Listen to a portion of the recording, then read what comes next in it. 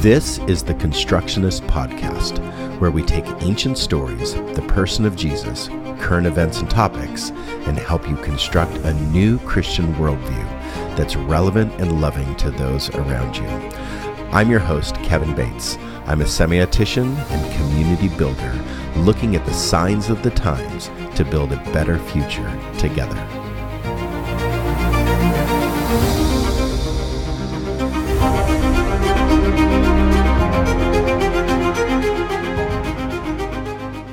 You are tuned into the Constructionist Podcast, and tonight we are continuing our sermon series on the book of Mark. We encourage a worldview that is built on the principles of Christ. That's why we're going through this book specifically.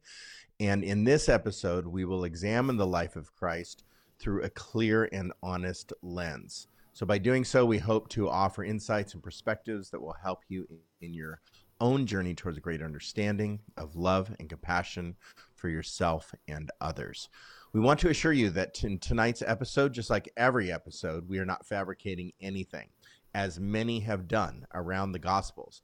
No information or ideas will be given without a lot of backing behind them. And if we don't know something, we're going to tell you we don't know it. If we're guessing something, we're going to tell you that it's a guess, because our goal is to provide an honest and authentic perspective on our examination. So this is our thinking space for the Constructionist Podcast. When we are presenting ideas and thoughts, we're making our best attempt to explain very practical thoughts and theologies to live by, and we hope that you implement some of these ideas in your life. If you enjoy the Constructionist Podcast and want to support us financially, please follow the link in the chat or show notes on the social media platform you're listening to and visit our Give page. You can also support us through our Patreon page at The Constructionist. Go to patreon.com and type in The Constructionist for the artist, and you will see our page pop up. Your support will enable us to continue producing high quality content like this. But even more, we want to hear from you, engage with you. We believe that through our interactions and discussions with listeners like you, we can continue to learn and grow together. We value your feedback. We value your questions. We value your ideas. And we're excited to build a community around a shared exploration of what we call a communal hermeneutic. So please don't hesitate to reach out. We do preview all questions before they're posted.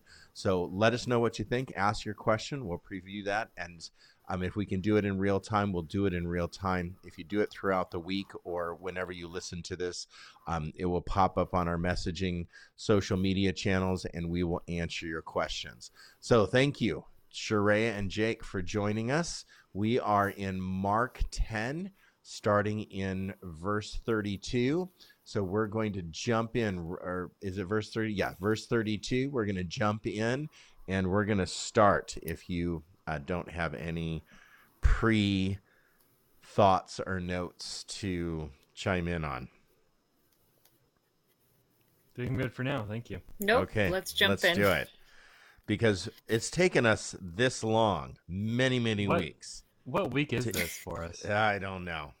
We were supposed to do this in like 6 weeks. Right. And I think we're on a good 10 right now, I feel like. Uh-huh. Mark 32. All right, let's do it. Jake, why don't you read that? Jesus and his disciples were on the road, going up to Jerusalem, with Jesus in the lead. The disciples were amazed, while the others following behind were afraid. Taking the 12 aside again, he told them what was about to happen to him. Look.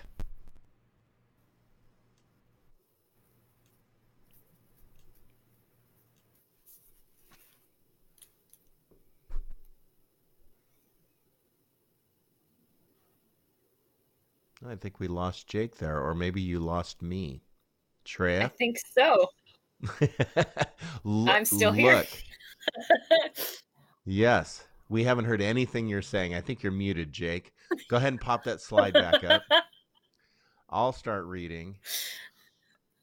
It stopped at look. Look, he said, we're going up to Jerusalem. The human one will be handed over to the chief priests and the legal experts.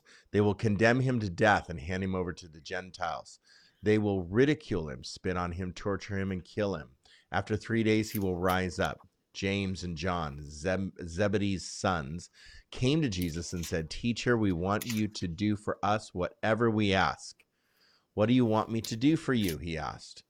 They said, Allow one of us to sit on your right and the other on your left when you enter your glory. Jesus replied, You don't know what you're asking. Can you drink the cup I drink or receive the baptism I receive? We can, they answered. Let's do that next slide. Jesus said, You will drink the cup I drink and receive the baptism I receive. But to sit at my right hand and my left hand isn't mine to give. It belongs to those for whom it has been prepared. Now when the other 10 disciples heard about this, they became angry with James and John. Jesus called them over and said, You know that the ones who are considered the rulers of the Gentiles show off their authority over them, and their high-ranking officials order them around. But that's not the way it will be with you.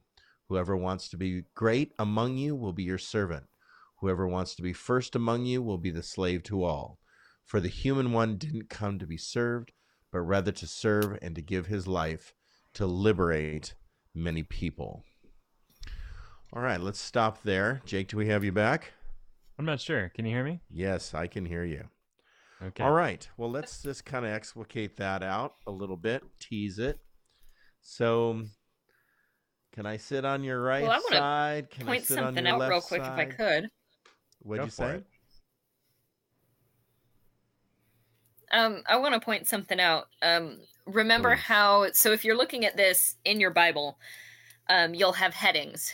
And at least in my Bible, there's 2 different sections. The first section is verses 32 through 34. The next section starts at verse 35. And so I noticed when Jake put the slides, or when Rob put the slides up there, that these are treated like they're all part of the same thing. Right. Which is how the text was originally written. The headings are not original to the text. And I think this is a really great example of how the heading can sometimes distract you from what's going on in the text, because those 2 sections really need to be together. Otherwise, Jesus is just randomly talking about his death, and the disciples are randomly talking about who's in charge, but the connection between those 2 things is really important. Mm-hmm. So give us the connection. I mean, I think that the connection is near the end where Jesus says, You think you can drink from the cup I drink from? And I mean, we kind of, because we know the ending, at least if we were raised in church, we kind of gloss over that. But Jesus is making a pretty profound statement to his disciples, and they're not getting it, and they don't understand how much sacrifice Jesus is willing to go through. And they think they're totally fine doing the same thing. You can't handle the truth. That's Jack Nicholson's. Yeah. What were the cups in the Passover? Cup of blessing, cup of atonement. One of them is redemption. Yeah. Yeah. One of them is celebration, right? One of them's blessing. Mm-hmm. What else? There's 4, right? Okay, let's see. Mm-hmm. Sanctification. Deliverance. Sanctification, yeah. Redemption. And what's the 4th one? Is it celebration? I'm not sure. So, I mean, we're also going into the Jerusalem scene where they're walking in the Passover, right? Right. Right. And so it would be easy to make that connection between what cup is Jesus drinking from and what cup will his disciples drink from. Like, we see it as the same torture, the same treatment as Jesus. I'm trying to remember, because there's a part in the Passover Seder where the bread's broken, dipped, and passed out, right? And that's what Jesus does. Yes. But I forget which cup that is. Cup of redemption. is a redemption. I think so. And so, do you think that drinking from the same cup that I drink, is that in connection with just, or is that also with the Passover meal? Oh, do you think that that is tied to the Passover meal, like metaphorically? Yeah. I mean, let this cup pass from me seems like language of the day, and you can't handle this cup. Little Jack Nicholson-esque cup-ness. I think that that must be a, what do you call that? A metaphor or a Illusion. allusion to something else. And wouldn't that be just considered death or ultimate death? Yeah. But Oh, I that's don't interesting. know. Can you drink the cup I drink and receive the baptism I baptize with? So Kind of Jesus dark. says that he's going to baptize with fire, Mm-hmm. right? And Pretty dark. so dark, yeah, there's a lot of dark there. So we have allusions to other things. I think though you could make the claim that they are going to drink from the same cup, because if we're using that Passover metaphor, like Jesus passes the wine and the bread. Mm-hmm. So I think once we get to that scene, maybe we are looking back to this passage. Where Jesus is giving allusion to his death. Yeah. Mm-hmm. Yeah. Okay. So now we have power jockeying too, we should talk about, right? Yeah, I think. Yeah. I mean, this is, so Jesus alludes to his death, to the disciples, and if we keep the scripture, like Shreya said, just synonymous, like one scripture after another, no chapter breaks or no titling breaks. It's just one thought after the other, and the first thought could be connected to the second thought.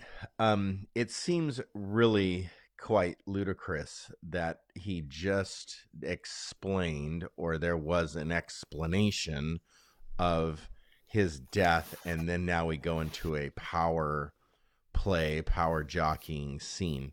Shrey, do you think that first scripture is connected to that? Just to ask the question about what you introduced us to, is that first passage connected to this passage, or could these be two independent? I'm going to use an old term: two independent pericopes.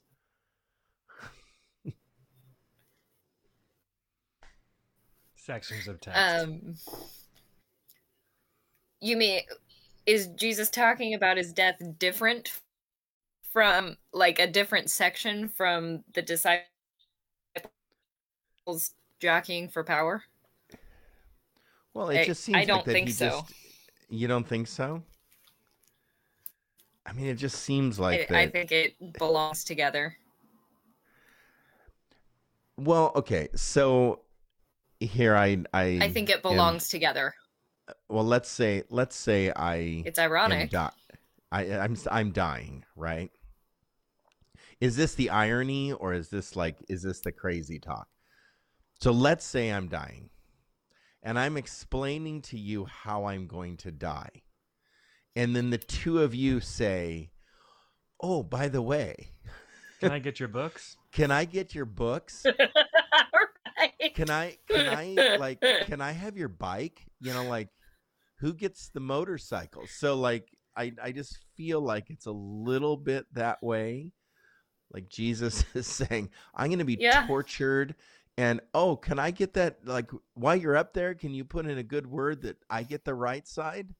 It just seems a little crazy talk, although I think that the Gospels kind of put the disciples in a level of crazy talk Yeah. that seems like, is that what we're supposed to ultimately see? The irony here of like, this is a joke. These people really don't get it. I mean, Well, I kind of think so. the Yeah. lessons to the early That's church, what is the lesson supposed to be, right? Mm-hmm. Yeah. And it probably is the absurdity for jockeying of power within the church when the ultimate power that you're going to get is just death. Right. So there's really no reason to jockey for power. Right. Well, and then you see the other disciples get really angry. So they see the ludicrousness mm-hmm. of it. And so I just think that there's something just really odd and ironic and weird in that transition to go from one like very prophetic declaration of death to, okay, by the way, can I get the silver set um, when you Right. die? But I think it's more literary device than, Right. historical account.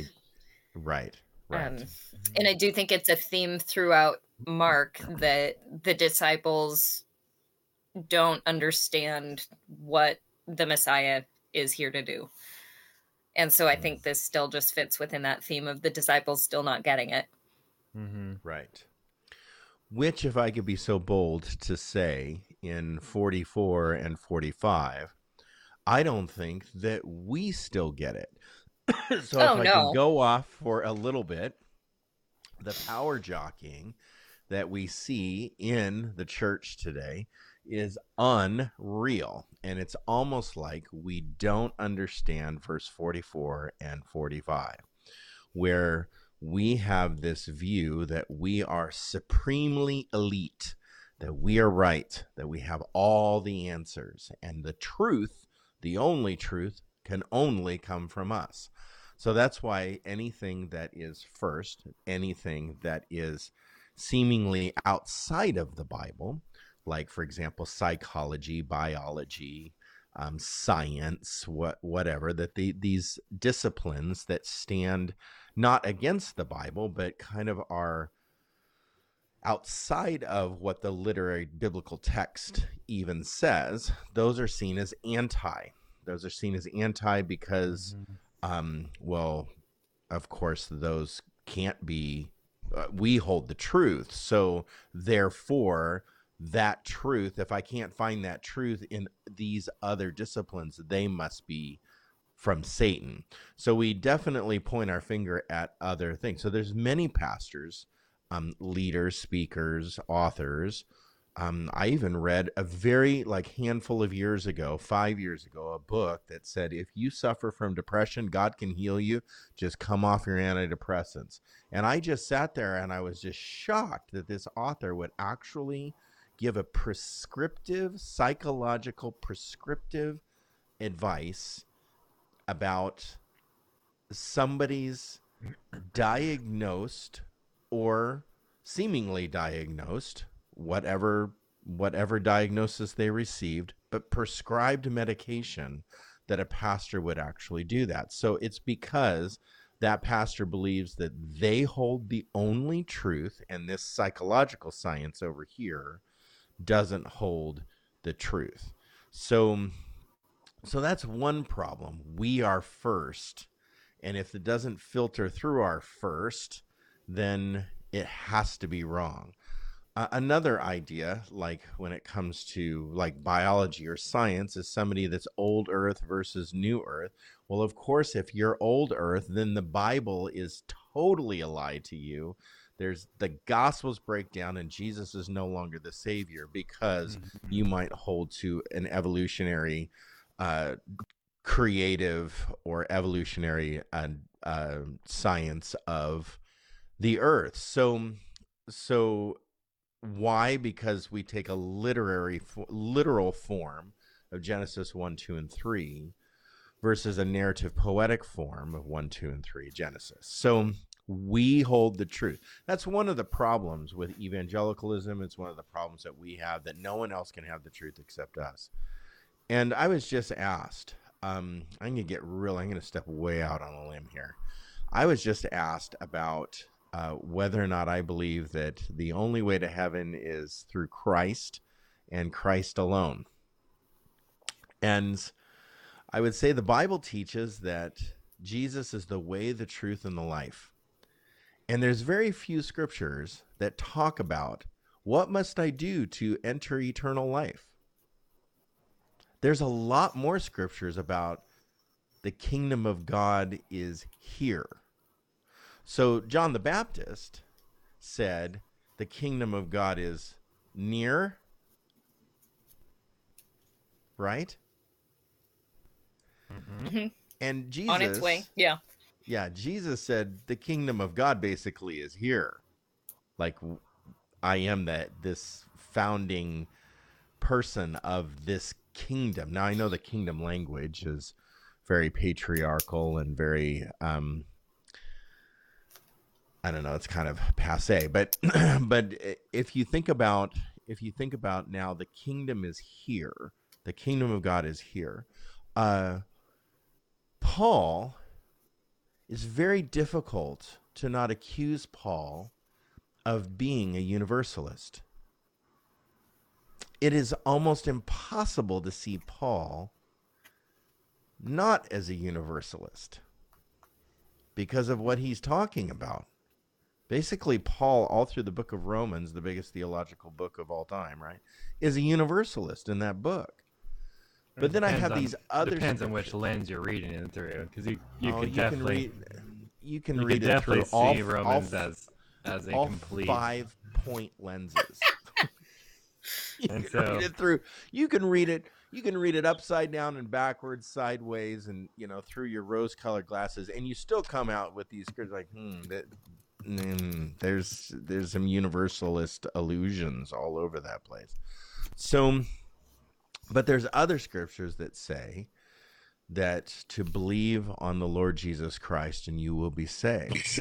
So what I believe, when the question, how do I respond to that, is I responded this way, that I believe that there will be a whole hell of a lot more people in heaven than we even want to think about and believe are going there. And I hope that when I say the only way to heaven is through Christ, I hope I'm very wrong. I hope that many, many people go to heaven. But when I believe that I am the only way, and that is what I focus on, not the way. See, there's a difference between saying Jesus is the way versus Jesus is the only way. So most of Scripture talks about Jesus and feet on the ground type of ministry, bringing Jesus to earth and carrying out the principles, values of Christ on earth.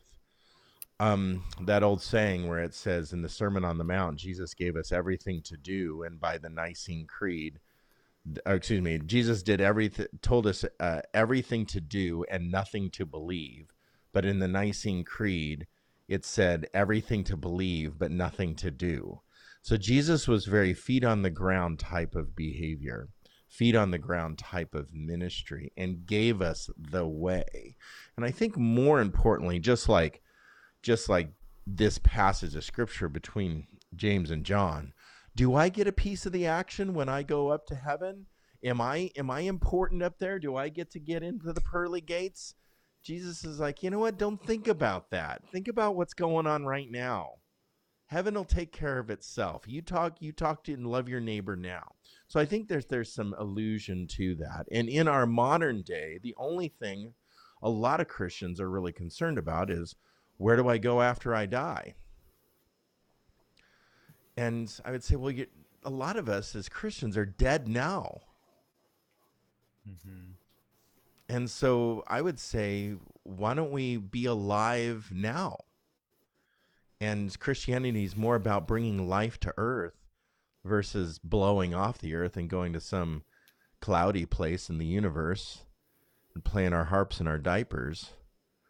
And so this whole idea of whoever wants to be glorified needs to take a last seat, because the first will be last and the last will be first. I don't know. What do you think of all that? I just kind of spouted off and brought up about 5 different controversial topics in 2 minutes. Well, let's talk about the first one. It was the Jesus is the only way to heaven. You kind of talked about that. Yeah. So I think the question I ask a lot is, why do we want to believe that people are going to hell? It's a choice to believe in hell. It's a choice to put people there. Right. It's also a choice to believe that Jesus was God. Yeah. And so even from scripture, like, it is, the New Testament is not clear whether or not Jesus was God or not. You could read it in lots of different ways. And so, is Jesus the only way? And so the idea is a lived life, the lived experience. And this is what this entire text is about, is the lived experience of of living a life that is open. Right. Well, in response to that, it says that Jesus is the way. I wish that we would spend all of our time trying to imagine in our brains how to get people to heaven. Like, spend all of our time trying to just be imaginative of how do they slip through this crack, and how do they make it into, because I think if we would enter into culture and life that way, that we have this imaginative experience that this person can be included too, and these people can be included too. If we would enter into life that way, I think that they would actually possibly believe in this Christ in which we preach. But because we spend most of our cognitive thought making sure that we are this elite class of people, that we're the ones that hold the truth, and we spend all of our time refining and galvanizing that truth to make sure that, you know, those have very crystal clear edges on them, of those that are in and those that are out. I think that's why people are looking at us going, what is your deal? What happened to the love of Christ? So it's Pride Month, and there was a friend, kind of a business friend of mine, that posted something on a social media channel about Pride Month. He is a identified LGBTQIA plus person, and the amount of hate from Christians underneath that social media post was absolutely, unbelievably, and believable at the same time, appalling. I mean, you're talking about, there were some comments by Christian people that were just calling for death, calling for like murder. And I couldn't believe it. Like, are you kidding me? Like, why would we be so like hateful? Why do we feel so threatened and hateful towards a group of people? And of course, all the comments and stuff that you see all over, or that are being said to you in conversation about a people group, whether that be some other people group that celebrate another month or another day or another week of our year, and how Christians respond to that we're not the most important, And I think that that's what a lot of it is we all of a sudden feel like we're not the most important and our truth is not the most understood. And so we're going to attack people with our sword of what we think is the spirit. Yet I don't hear murder and hate in the fruit of the spirit. That's nowhere in the fruit of the spirit. So I'm really struggling with that right now, of how much anger and hate and disdain Christians have towards other people. It's unbelievable right now. It's a power play. It's a power jockeying play that we think that some people think they're winning, but just look at the stats, the evangelical numbers, look at the Southern Baptist numbers, look at the Christian church numbers, Church of Christ numbers, look at the main lines. Look at those numbers and you tell me if we're actually winning. No, we're not. No. Well, I have a question about this blind person.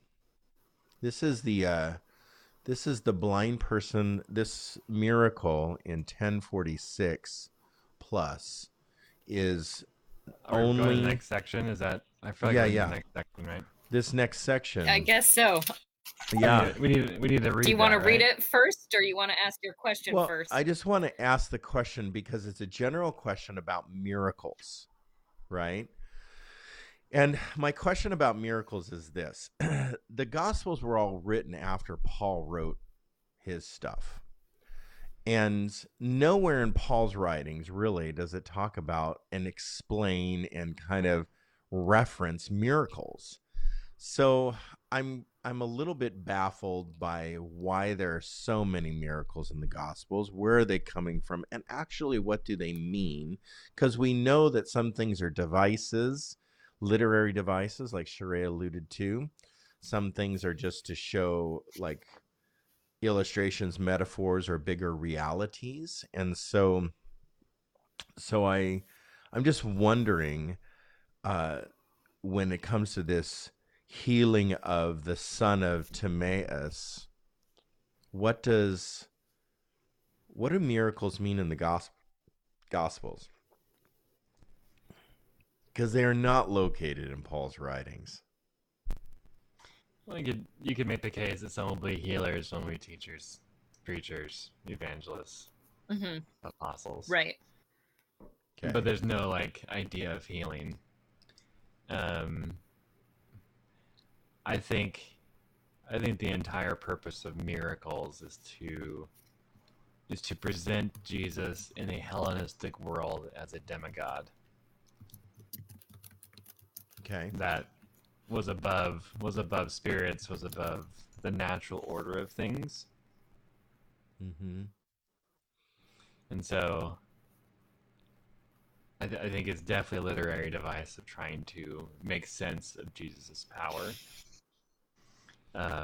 Well, do you think that the miracle motifs were added later? What do you mean by added later? Well, we know that the Gospels, like if you think about the Q Gospel, like the beginning Gospel, right? There were lots of writings and oral traditions floating around. And you can see in Matthew, Mark, and Luke that they borrowed or took from each other. And they also used something else. So you have Matthew, Mark, and Luke, but then you have this idea that there's something else that all three of them or two of them took from. And they call that in German, it's the first gospel or the Q gospel. And so we know that in the first century, everybody believed in miracles, right? From the gods and the demigods. And it's actually very, I would say it's very, alludes to paganism. Does Paul reference his own healing on the road to Damascus anywhere? I mean, it's a story you mean written by Luke? Yeah. Does Paul reference it? I would have to look that up. I think so. I think there is a reference somewhere. that maybe he said he was on the Does road Paul and what mean? does Paul reference his healing? Does Paul reference his healing? Oh,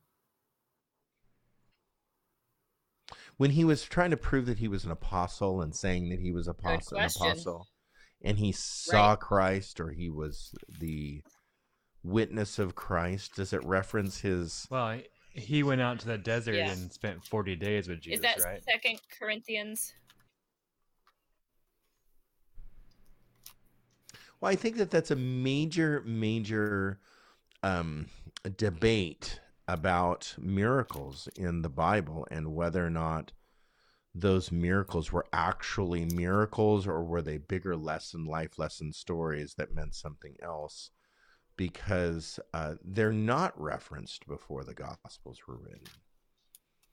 Yeah, and you look at Paul's life, and I can't. Did he heal anybody? I'd have to look that up. There's the dude who fell out the window because Paul was talking too long. Yeah, Eutychus. That's his name. Eutychus. That Eutychus happens in Acts, too, though, if you doesn't fell it? out the window. So it's once again told by Luke. Yeah. Yeah, so does Paul reference miracles or healing anywhere? And not to demystify, I think, the idea of healing. Well, I want to bring it up because it's an actual it's an actual bone of contention with what critics. I struggle with most about the healing narratives is it's almost like this quid pro quo. Mm-hmm. That first you believe and then we'll heal.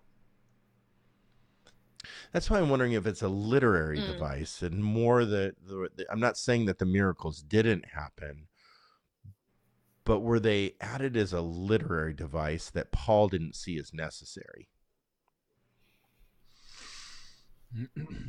Were the miracles ever talked about in the churches? I mean, they weren't talked about in the letters.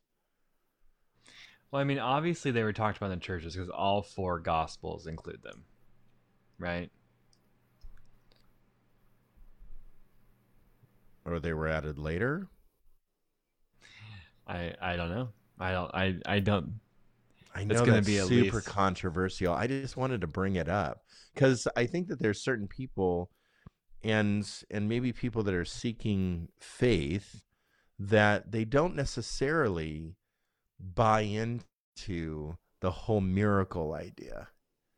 And that's why we try to naturalize the miracles. So we say, oh, well, there were a diagnosis for that. That's like a reference to somebody that's sick or somebody that has a disease that needs cured or mentally ill. And so we try to naturalize the miracles a little bit more. I think that Sharea's point early on in our discussion of the book of Mark is that the idea of miracles takes somebody from the outside and puts them back into community or helps the marginalized enter back into functionality within society. So I think that's a really good response.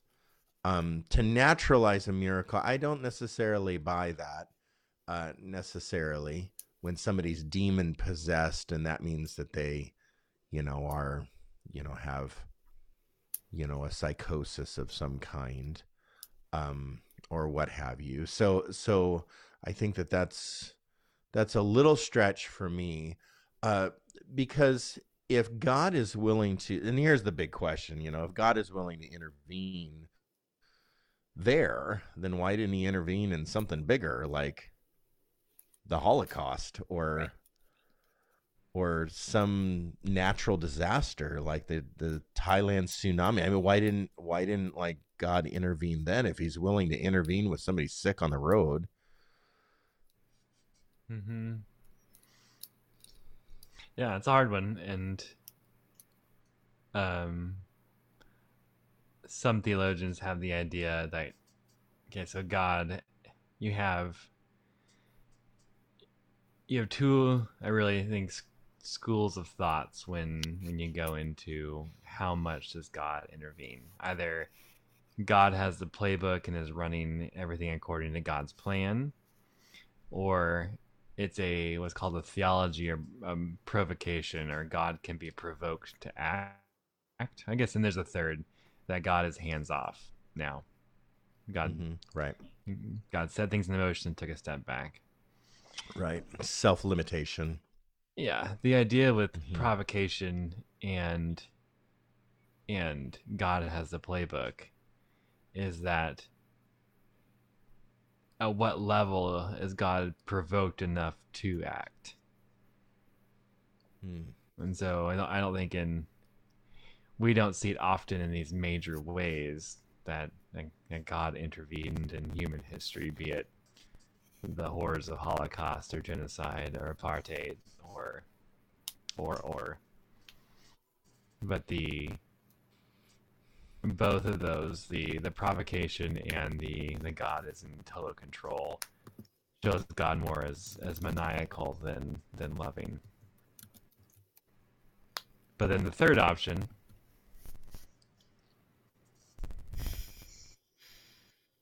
what's the third option? I think we lost your voice again. Well, okay, can I throw this out? The third here? option, sorry. Okay, there we go. Go back. Third option. He's Thank back. you. The third option is sorry, I had to fix my audio again. The third option of God just letting things loose and go, it doesn't put God in a good light, like any of them, right? Or even self-limiting. Like, how do you explain the horrors of the world with a God that has the choice to intervene and not?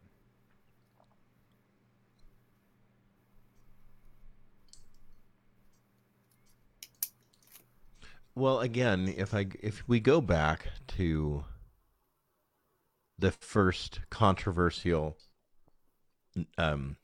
rambling, and we say the life of Christ is much more about the lived experience. See if I can articulate this without mushing it all up.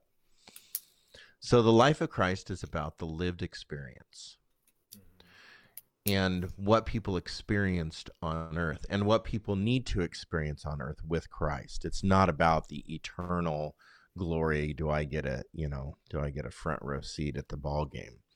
So,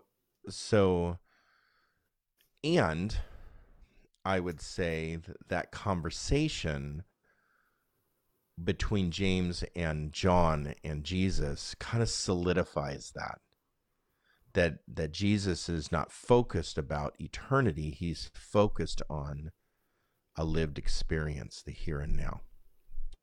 So that means that if we were going to do some writing, right, about a lived experience with Christ, and I want to explain to you in writing or in oral tradition, I want to explain to you the magnificence of what I'm experiencing with Christ. Right? Could the miracle motif be a way that people with limited vocabulary knowledge, limited understanding about how the world worked, would a miracle motif be a way to explain the magnificence of Christ in such a way that people would be in awe and enthralled with the lived experience? What they were experiencing was, in a sense, miraculous. It was like the scales of leprosy fell off my skin. It was like I couldn't walk, and he said, pick up your mat and follow me, and all of a sudden I walked. I mean, could it be? I know this is incredibly deconstructing the idea of actual miracles, but could it be a way? Could there be an allusion to a way to see a miracle as people with limited vocabulary and experience in how the world worked being able to express the magnificence of Christ, and this is their way to do it? Yeah, I mean, the readers and the writers lived in a world, I think we said this one time, where they didn't know where the sun went at night. And so how they addressed the world had to be the supernatural, not Right. the empirical.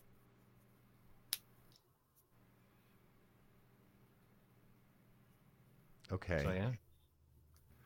Well, so if you have old world like Moses and Elijah and Isaiah, like some of the old world people, I mean, you're talking like, let's go back to Moses, okay? I mean, you're talking, you know, bugs and blood and boils. You're talking, you know, like incredibly like huge acts of God, splitting of seas.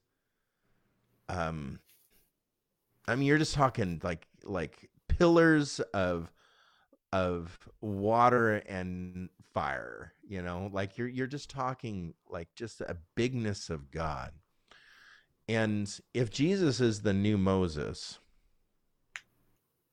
or the new Elijah, or the new Isaiah, or the new David, or I mean, isn't in this mirror? Wait a minute, I gotta look up this mirror. Son of David, show me mercy.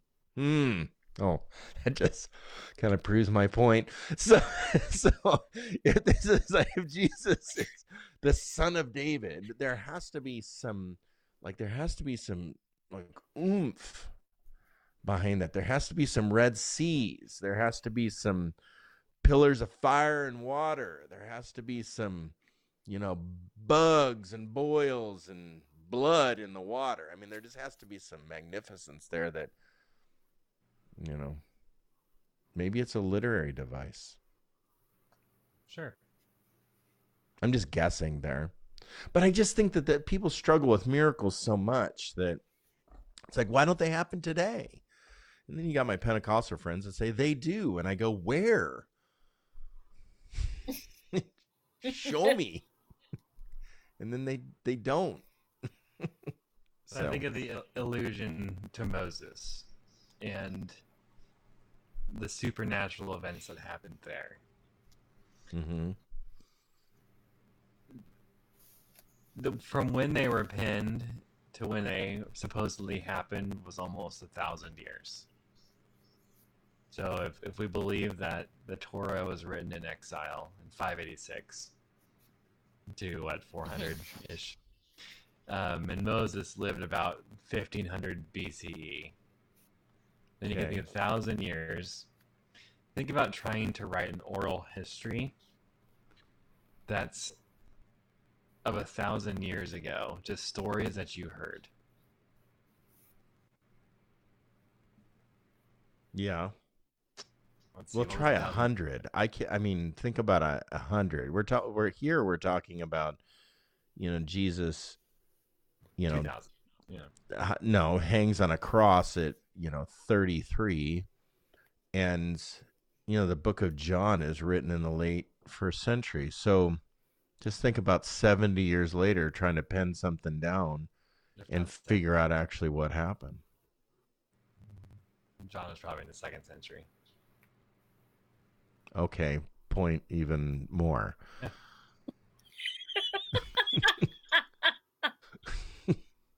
So I just think that there's something to that question when we're talking about miracles, because like then another question is, okay, like what you asked before is like, do miracles cause people to believe in Jesus, or was it the miracle was attributed to Jesus because he was divine and people had faith and it was just attributed to him?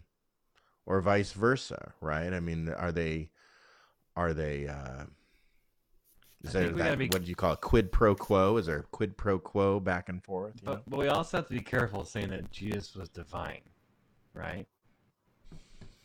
I think so. That nowhere in the New Testament besides John, really, is Jesus very strongly called divine. I think a lot of that. Yeah, but A lot like, do you believe that John is an inspired word? I mean, is that like, does that fit I the mold of? I mean, no. N.T. Wright N.T. Wright doesn't like the Book of John, right? Isn't he quoted as saying that? Most scholars will throw John out before anything else. And so you can't base a lot on John. It's a great book. It's wonderful. I think our view of inspiration needs to lessen because I have a feeling you're gonna say my audio's off, aren't you? Yeah. You can keep Well, going. let me say the next struggle that I have with miracles, just taking them for miracle's sake. It is a little disturbing that Jesus's miracles are very similar to like Buddha's miracles, right? So we have Jesus walks on water, Buddha walked on the river Ganges. Is that just a copy of Jesus? Is that, I mean, is that like a copy back and forth, or what is that? You know, Buddha like, is is that older than added Jesus, later? right? Is that, who added that later? Right? I mean, are we feeding the 5,000 and Buddha fed 500? Jesus fed 5,000 without supplies, and Buddha fed 500 without supplies. So there is an Egyptian god that both Buddha and Jesus match. Oh boy. Um,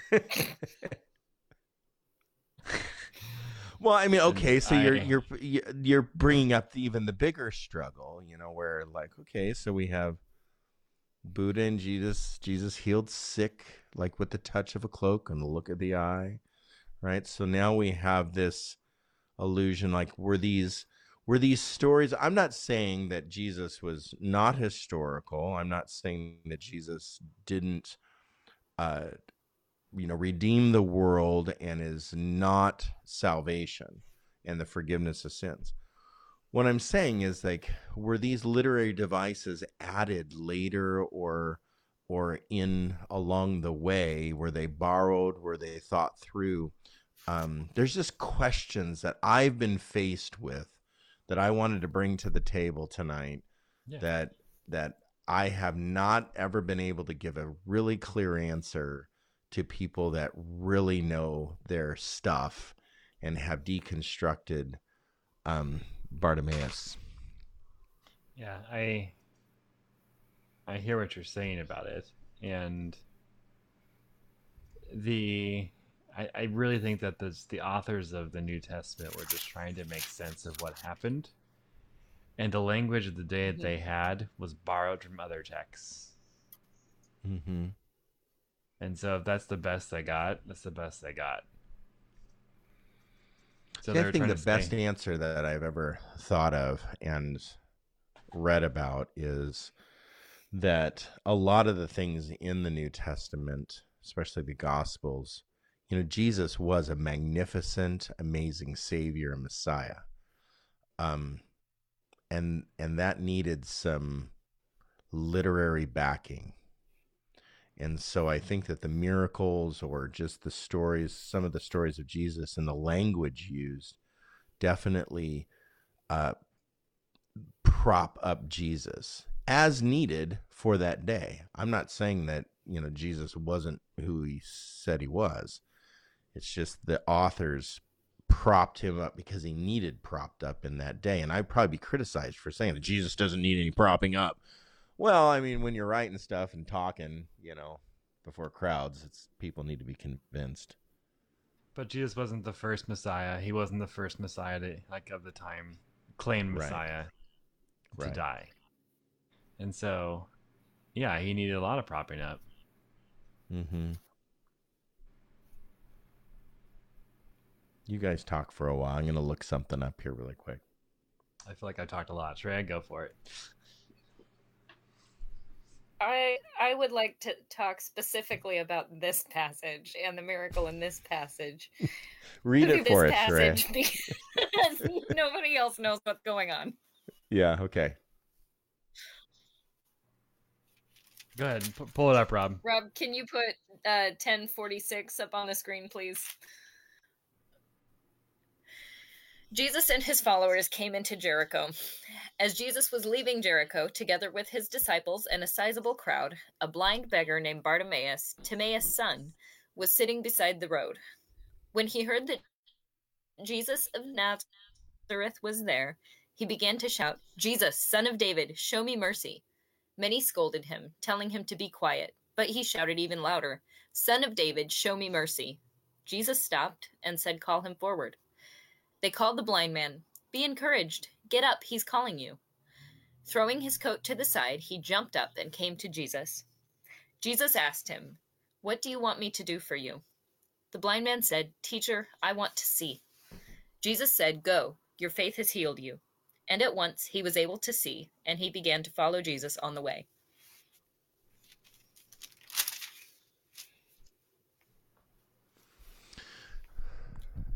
Okay, can I clarify something that I looked up before you start talking about this passage?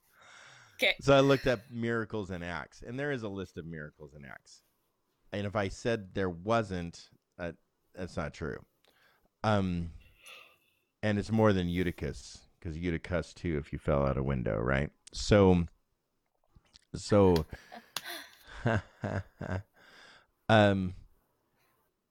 these miracles in the Gospels are not referenced. If you take Acts as a gospel, but it's not. It is. It is. It is. I mean, yes, like our gospel, the good news forward, right? No, but it's part of Luke. It's Luke. Okay, yeah, I get what you're saying. I get that. But literarily, biblical structure, okay?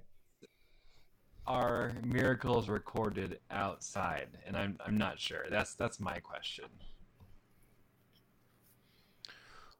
Well, I just am saying that the miracles in the Gospels that happened in the first, or the 3 years of Jesus's ministry, those miracles are not referenced in Paul's writings. And those miracles, okay, so can the book of Acts. So those miracles are not recorded specifically in Paul's writings to the churches. That's my question. Why? Why is that the case? Anyway, Sharia, explicate this scripture. Okay. So you know that thing where the headings don't matter and it's all one story? Yes, we're back to that. We're back to that. So our first section, the disciples don't get it. They think they get it, but they don't get it. Just our play. And to this miracle, I think there's a reason that Jesus is healing someone who can't see. I think it's a literary device illustrating how the disciples weren't able to see who Jesus was. Line at once he was able to see, and he began to follow Jesus on the way.